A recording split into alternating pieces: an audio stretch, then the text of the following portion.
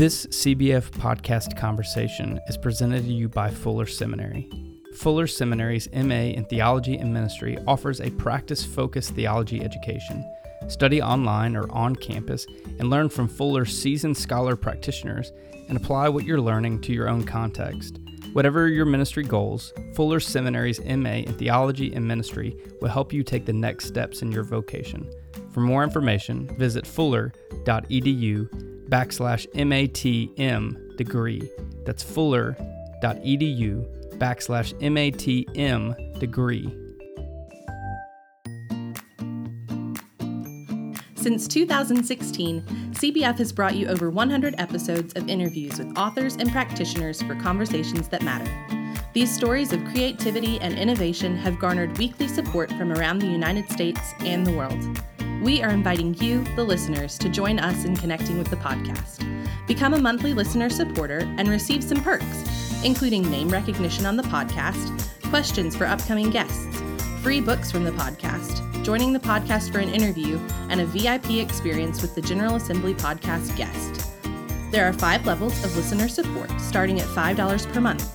For less than the cost of a pumpkin spice latte, you will be featured by name on the weekly podcast episode. For more information and to join the community of listener supporters, visit cbf.net/podcast support.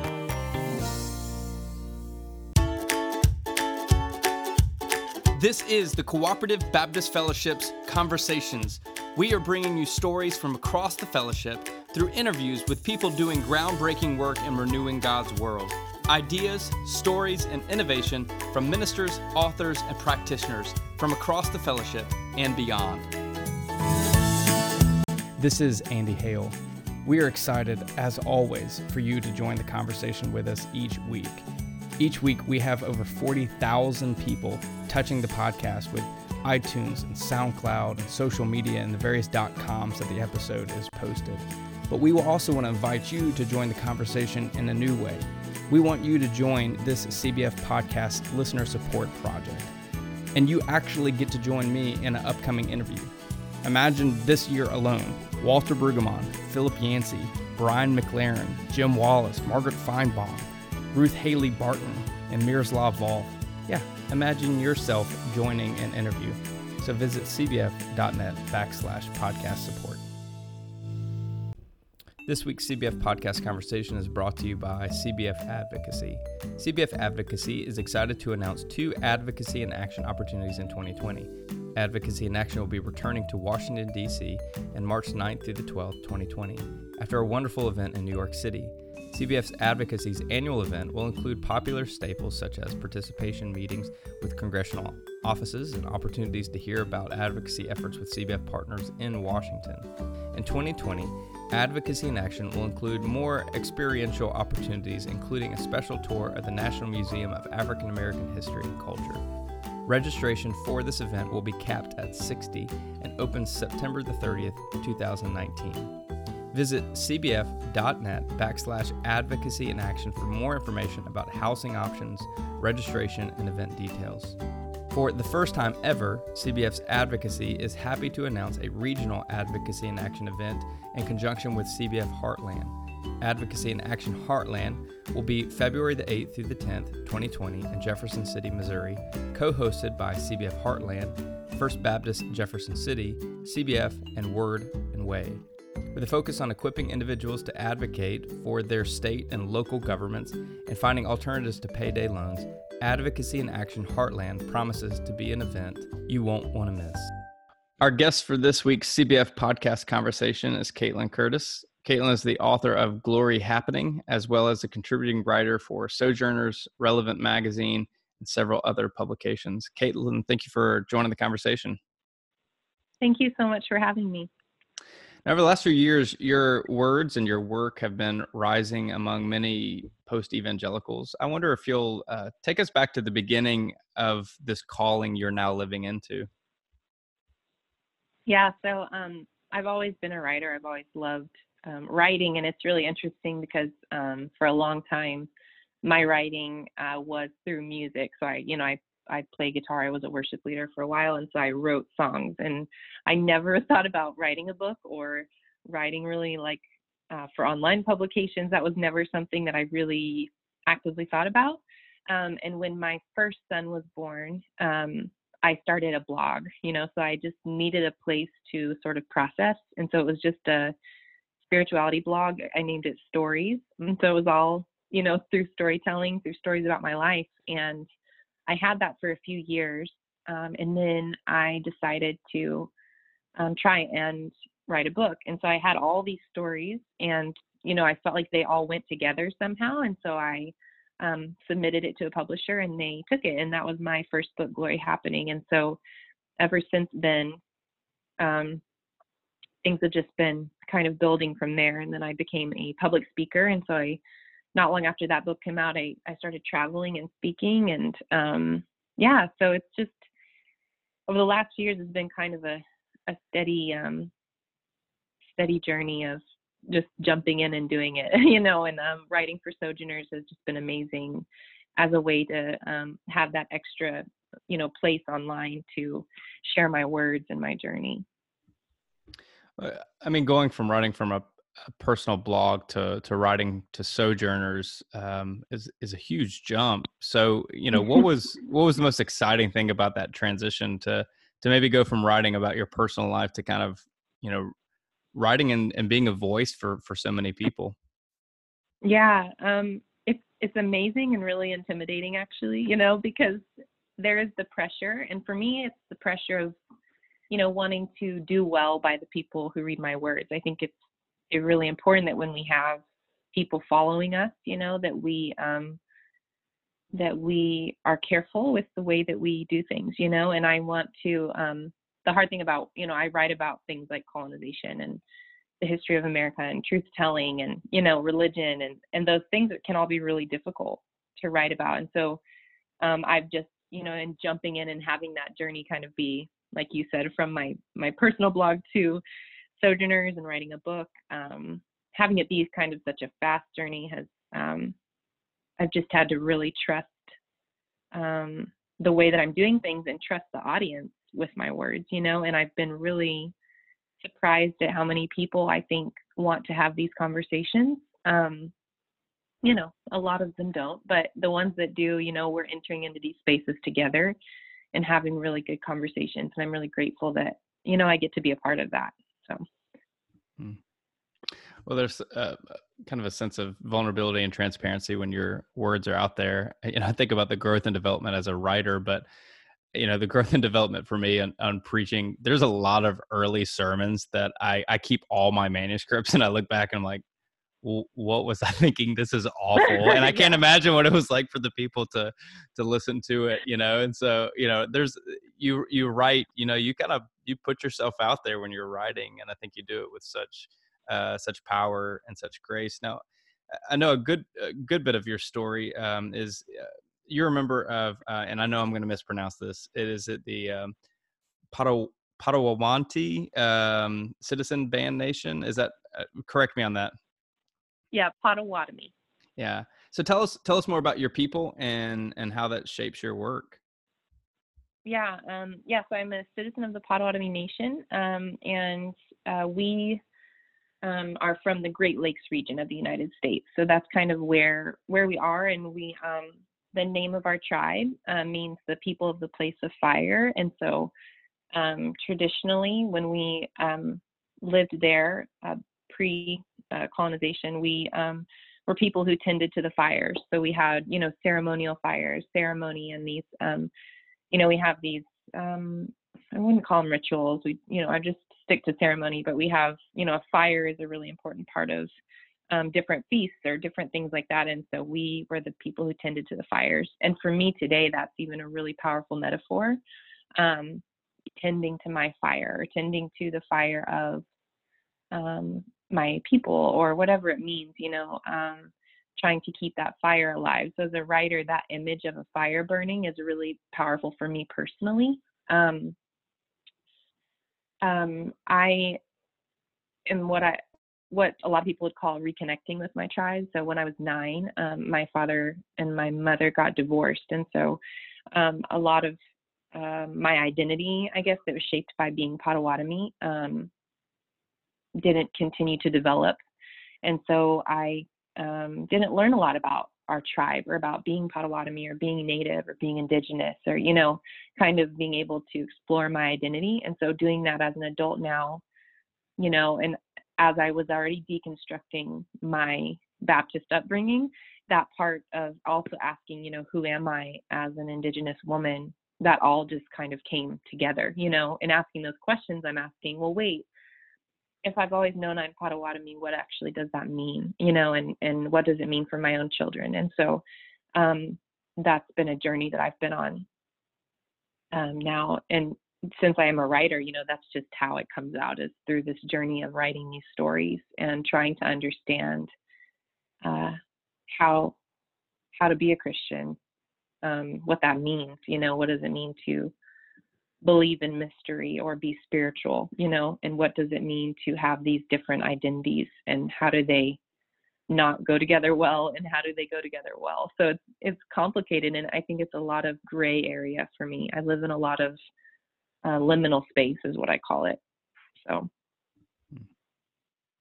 Well, certainly, and part of your story is, as you said, it comes out in your written work, and you've written a good bit on Christian colonization. You recently wrote, "While I believe decolonizing is a collective work, it is a deep, personal, spiritual, mental, emotional, and intimate work that all we have to do is to take on for ourselves as well.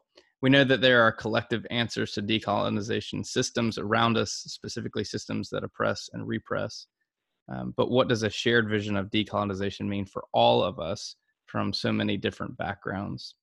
I wonder, for someone who's not familiar with this terminology, tell them what you mean by this. Yeah. So there are broader terms and in more systematic terms of decolonization. So if you're an academic or maybe a historian, there are very specific terms of decolonization about what that would mean, like where you're talking about like states or governments, a settlement being, like separating itself from the larger, whatever ruling entity, things like that are much more like systematic, if that makes sense. And what I'm talking about is that, but also like the very personal work of decolonizing. So even, throughout the holidays, I'm asking people, I believe that choosing to see that consumerism is a problem, and choosing to do something different than just buying a bunch of stuff for no reason, like how is decolonizing attached to the way that we view capitalism or the way that we view oppression or poverty? Like there are so many systems that have been created in America. And so, if we're American, we're looking at it here, our histories and truth telling, but we can do this in any country, no matter where you live. You're looking at who are the oppressed and how does my story overlap with their story. And so as an Indigenous person, but I'm mixed, so I'm also white. So in all of my identity, what does it mean for me to decolonize? It means that I have to face even my own white privilege, and I have to own that and look at it, and consider it in everything that I do. But I also have to own who I am as an Indigenous woman and who I am as a Potawatomi person, and ask what that means for my family, like learning our language of our tribe and teaching that to my kids. To me, that is decolonizing. Considering the Bible in a different way, or fighting against anti-Semitism that's been taught using the Bible for so long, especially growing up Southern Baptist, things like that. I believe that those things are decolonizing, and so it is deeply personal work, but then it's also, like you read from my piece, it's connecting back to these systems, But I think that if we change ourselves, and if we understand our personal lives and how they affect the lives of others, then we're going to then enter into conversations with each other, and we're going to build communities that are willing to decolonize, if that makes sense. Yeah. Okay. So let's go back to the concept as you wrote about. Walk us through the personal and spiritual and emotional aspects of decolonization. Yeah. Well, let's just start with maybe something like just telling the truth about our history. So maybe an everyday person who, let's just say an everyday person who loves doing the tomahawk chop at a Braves game. So that's a personal thing in Atlanta. Say that, there's someone who loves doing that and they've never thought of it as being wrong. It's always been like, this is something that honors Native Americans, right? That's kind of the story. And if you're faced with a history or faced with an Indigenous person saying to you, hey, this actually doesn't honor us, but it represents something that's really painful, a really painful part of our history. To the person that's done that their whole life, they're going to have to stop. Well, they don't have to. If they're going to choose to enter into that work of decolonizing, then they have to choose to stop and say, okay, like, what is the truth here? And what have I been believing? And that is deeply emotional work, right? Because you may end up grieving a pastime that you've done with your family for generations. When I've shared about this particular thing and I've had people say to me, I just realized why this is a problem, and I'm from Atlanta. I've lived here my whole life and I just didn't know, things like that when we choose to see the truth about something or to see the perspective of who it's about or who it's affecting and understand that, it's going to be really hard to kind of root our own perspective out and the mistruth. Like that's deeply mental work. That's deeply spiritual work, I believe, and it's emotional and it's labor. And I think that that's where, the work of solidarity comes in, because if we're choosing to do these things, we have to do them together. I have to do it from my point of view, and then the person on the other side of that has to do it from who they are and their own story. And we have to choose to come together in that. Does that make sense? No, it does. And I mean, I think in general, just everybody should pull against the Braves for that very concept. On top, it doesn't help that I'm offended by that action, but also I have a double hatred in the sense because I'm a lifelong New York Mets fan, and all we ever do is seem to come up second to this team. But no, it is amazing. You think about something that as common as what we see in sports today. Like it still blows my mind that there is a team called the Washington Redskins, and how that's still okay in our society. And I think that's one of the challenges is that, we've got this this very kind of large form of what capitalism looks like in this, that you can make so much money off what is racially discriminatory and hate-filled, and yet we are surprised that people still say and do harmful things to others because of their race or their nationality or their religious practices on a day-to-day thing. And so I wonder, for you, what would you do to encourage people as they seek to maybe come to terms with some of, I guess, the where they have lived into inherent benefits of being of a particular race and beginning to understand that their history brought them to this place. And as you said, to begin to decolonize that within their own spiritual life and emotional life, and how that can translate into their everyday living as they interact with others. Yeah. I think that, and not just because I'm a writer, but I'm just really saying this in general. I think that reading the books of people whose life experiences are these things is really important. Buying books from Indigenous authors and reading them, Indigenous authors that are like living today, not like books from the 1960s, which read those too, but I'm just saying, like, they're Black, Indigenous, people of color, disabled writers, women, they're LGBTQ writers. Like, there's so many people who are writing their experiences and putting them in books so that people can understand, and a book is, words are such a powerful way to hear and understand the life of another person. And I think that not just that, but then, relationship, like having a relationship with people who are different than you and actually practicing what listening means, and I think that really those are those are ways just to get started. I think that what happens a lot of the time is people get sort of frozen with fear, like they don't know what to do. Like it's such a big task. Like they're like, what is decolonizing, or what is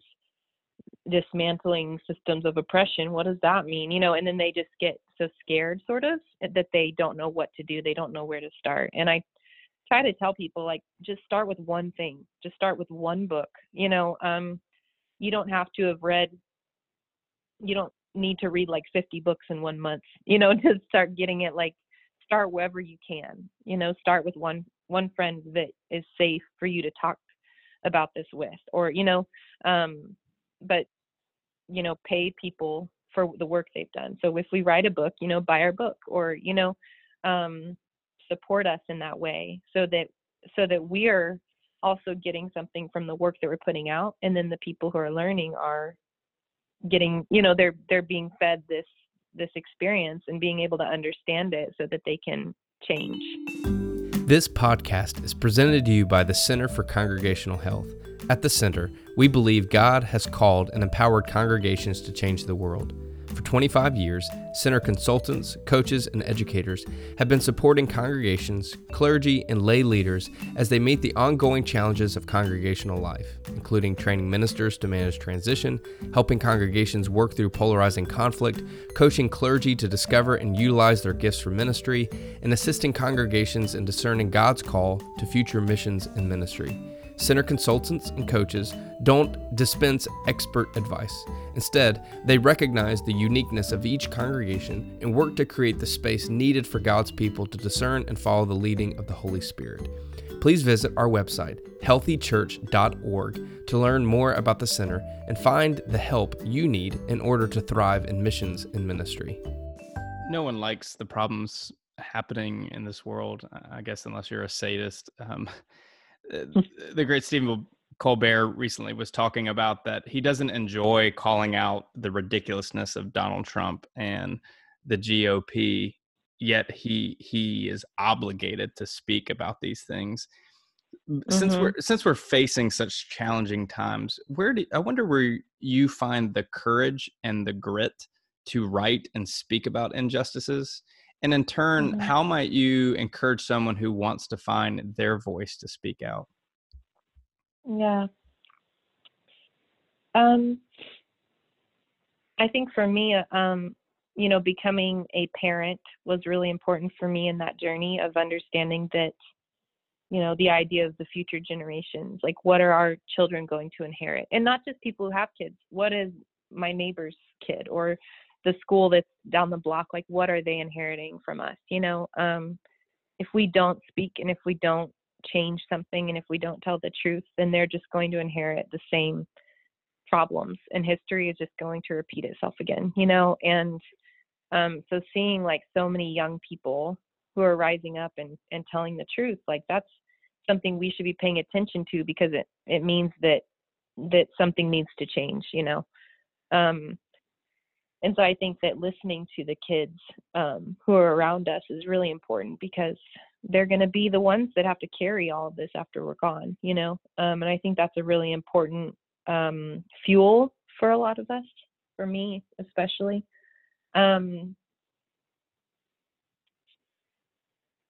Yeah, and I think as, for finding your voice or understanding where you need to speak into, I think that's such a deeply personal thing too, and it is complicated because you have to do that in a way that doesn't speak over others or doesn't repress the voice of someone else, right? Like, I hate the phrase, I'm going to be a voice for the voiceless, because that implies that there are people who don't have voices. And maybe, yes, because of oppressive systems, it seems like that, but it's not true.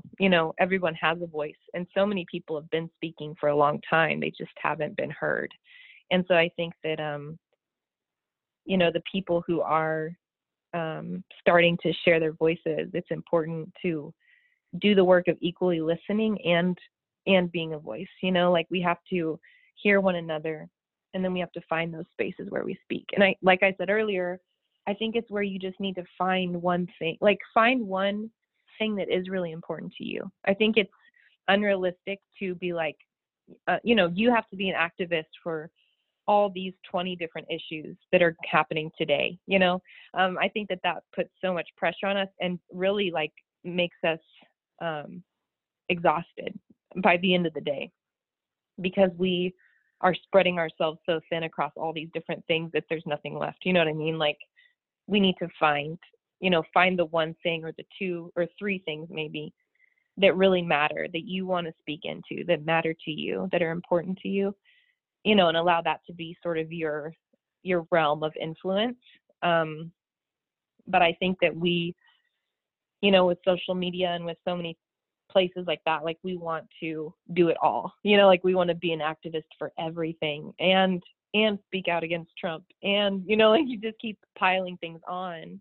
And I think that we need to just choose the thing that we can do and do that thing. It's easy for once you feel like you have arrived and become aware of the world, and oftentimes I guess the privilege that many of us have thrust upon us since birth. So some people are born activists, others it's thrust upon them, others it becomes an awakening experience, and you kind of look back to what shaped and formed us to come to this place. I wonder, what was your experience in becoming theologically aware to the implications of Jesus' words and ministry for the injustices that you see happening in the world and within your own local community? Yeah. Sort of fighting against injustice, if that's how I want to frame it. That's always been really important to me. Since I was young, that's been something that has just been a part of my narrative, is trying to understand why certain people throughout history are hurting or are oppressed or are not loved in the way that they need to be loved. And so that's always been just a part of me.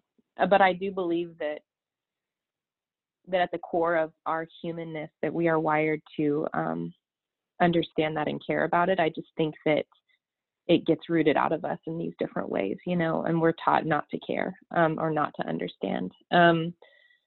And I think in college for me, when I started actually, deconstructing some of my faith and understanding that, well, if God is not this kind of white patriarchal guy with a gavel who's actually really mean and just wants to count my sins, if that's not who God is, then who is Jesus actually? And is he this like tame, very quiet guy who doesn't really cause a fuss, or is he actually someone who dismantles and disrupts, empire? And I don't think that I even began viewing or understanding it that way until like after college, mid-20s probably. But once you see it that way, then it just unravels everything, and you're really just left with so many more questions, and I think that that's where so many people form community after they leave those systems, maybe systems of religion or American Christianity that is just can be so toxic in those ways. I think that once we understand that and see it, then we're all struggling to find community together and to ask these really big, hard questions that we weren't really allowed to ask when we were younger, and so for me, I think it just shifted. So, the things I cared about in high school, I wrote songs about them and I shared them with my Christian friends, and I wanted to be, sort of a missionary, and that's the way I viewed it because that's the framework I was given to view it. And now I don't believe that way, and it's different. And part of some of the thing I'm actually dismantling is what I grew up with, and so that does change things, but it still comes from a core of wanting to understand what wholeness is in the world and wanting to, dismantle the things that steal that from people and that do steal people's voices. So it's still the same core of me, and I think that for a lot of us, like that core of who we are is still there. It's just, what outside systems or ideologies or whatever has taken that from us, and how do we reclaim it again? You want to play one of those songs for us right now? No. Do you still write music? It's been a little while. That I think that I kind of felt myself changing from music to books. I think that it was still words, it was still poetry, it was still these things, but I felt my life sort of shifting out of music toward words in a different way. And so, yeah, I haven't written music in a few years, but yeah. Well, let's go back to the thing you were just speaking on.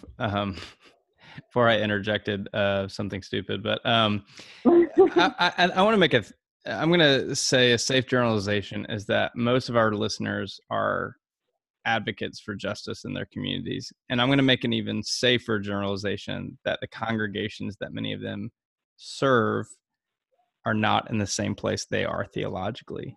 So what would you say to ministers and lay leaders that want to lead their congregation in spiritual formation and becoming more aware of the gospel's implications for social and economic and political change?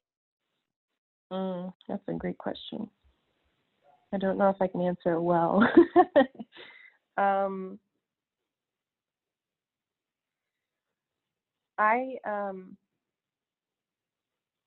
Are you saying that the lay leaders are that their congregations are more conservative than they are? Is that what you mean? Yeah, I mean, so it's hard. I mean, if you just start with maybe a base of our audience, which would primarily be, people of the Cooperative Baptist Fellowship. Our denominations are pretty diverse. I mean, we have far left and middle right when it comes to theological perspectives, and many are still in that, the justice thing they fought for and established for were, women, ordaining women into the ministry, which is still an important facet of what we do. But for many of our congregations, they have moved beyond that into seeing the greater implications of what's happening in the world. But many of our congregations are still in that same place. Like that was the issue they had to tackle, and that's it. So their their ministers are like, they're in a different theological place, and they want to give their congregations permission to deconstruct. But oftentimes, if you try to one-off it in a sermon, you find yourself more with angry people who no longer want you to serve as their minister and trust you and love you. And so that's kind of, I guess, where I'm coming from. Okay. Yeah. That makes sense. I'm not a pastor, and I've been a worship leader at a church, and I've been in leadership roles at churches since I was young, as a sort of worship leader. So I've definitely seen some of these dynamics, and I also, what I'm finding, which some people may not agree with at all, but I'm finding that if you do force change and kind of call these things out, like we need to tackle this right now, that's what people will do, is they'll shut down. They will shut down and they'll kick you out, and it's like, and that's what's so hard about the truth telling and the prophetic, is that we get kicked out of spaces because of what we do, and so then it's the question of like, how long does change take?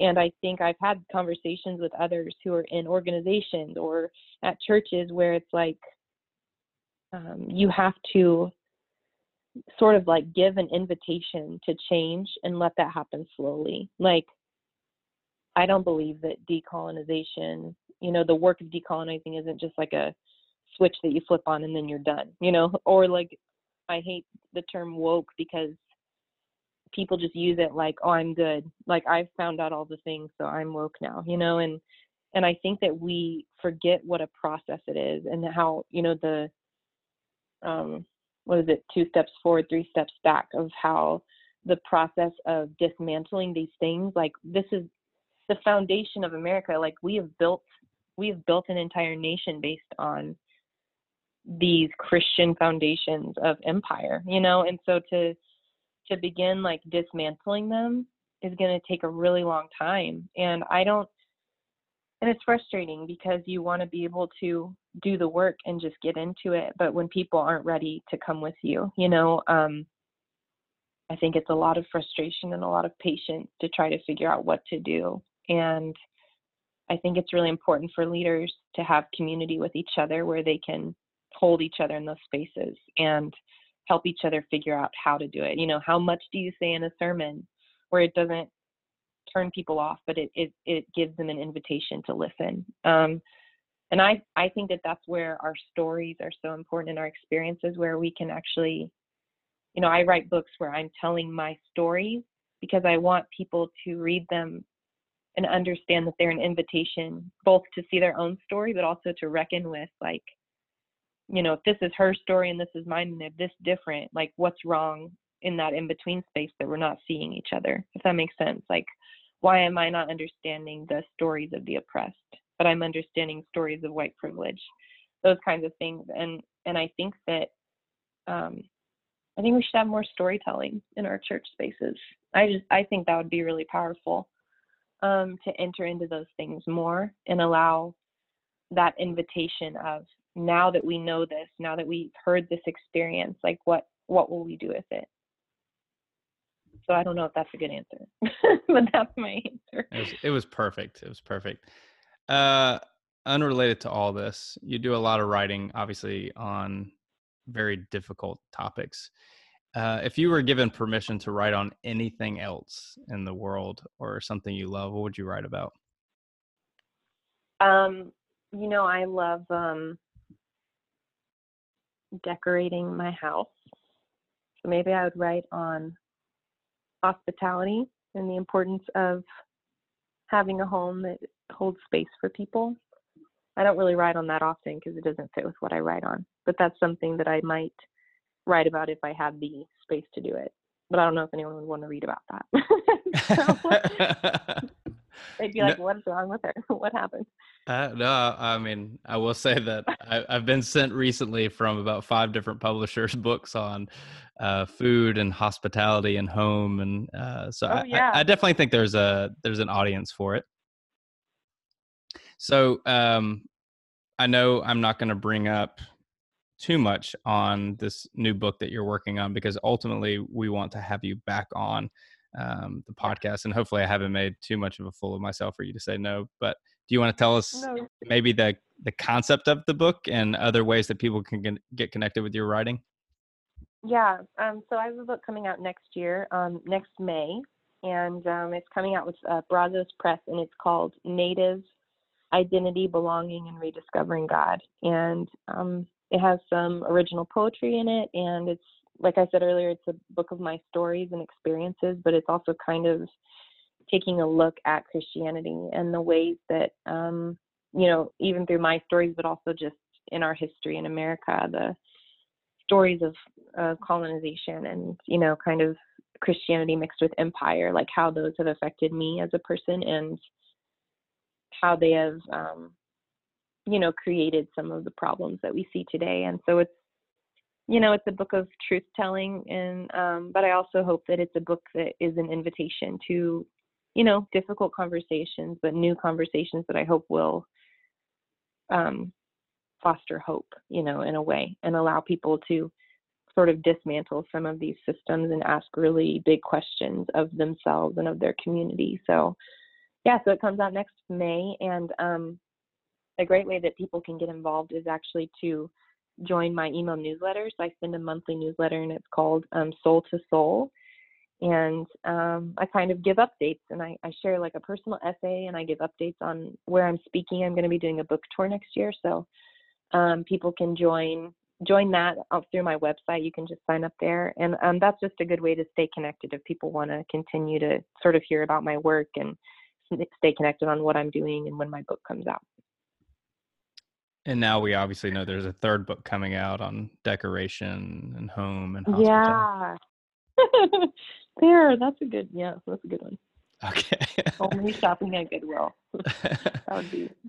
If you want to stay connected with Caitlin, visit CaitlinCurtis.com. Of course, follow her on social media. Check out her work also on Sojourners.com. Caitlin, thank you for the courage and fortitude that you bring to your work. And thank you for giving a voice to vital things that we often fail to find the right words to address. Thank you. Yeah, I'm glad to be here. Since 2016, CBF has brought you over 100 episodes of interviews with authors and practitioners for conversations that matter. These stories of creativity and innovation have garnered weekly support from around the United States and the world. We are inviting you, the listeners, to join us in connecting with the podcast. Become a monthly listener supporter and receive some perks, including name recognition on the podcast, questions for upcoming guests, free books from the podcast, joining the podcast for an interview, and a VIP experience with the General Assembly podcast guest. There are 5 levels of listener support, starting at $5 per month. For less than the cost of a pumpkin spice latte, you will be featured by name on the weekly podcast episode. For more information and to join the community of listener supporters, visit cbf.net/podcast support.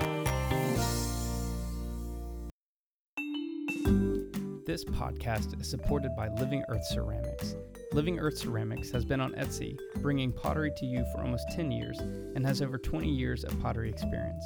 The focus is not only creating pieces that help bring lasting memories to your community and your life and your family through pottery, but also the support of charitable donations to organizations in need. Living Earth Ceramics created an amplifier in 2011 to help those with hearing loss, like the owner herself. Other items have included mugs, servingware, custom plates, and orders for newlyweds and holiday memories, gallery items, and custom requests for communal pieces to religious organizations. Living Earth Ceramics shop on Etsy offers 10% discount to orders using the coupon code CBF Conversations. That's one word, CBF Conversations, with a free shipping now available to the continental United States. Living Earth Ceramics proudly supports our message of hope and love for all people. For more information, visit etsy.com/shop/Living Earth Ceramics. Well, that's it. That's our conversation. Be sure to support our annual sponsors by visiting their websites at fuller.edu and healthychurch.org. Check out cbf.net for information about our church starters, field personnel, advocacy work, chaplains, and much more. Oh, and one more thing. I don't think we've mentioned it on the podcast before, but visit cbf.net/podcast support for ways that you can contribute to the CBF podcast conversations and get some pretty cool stuff in return.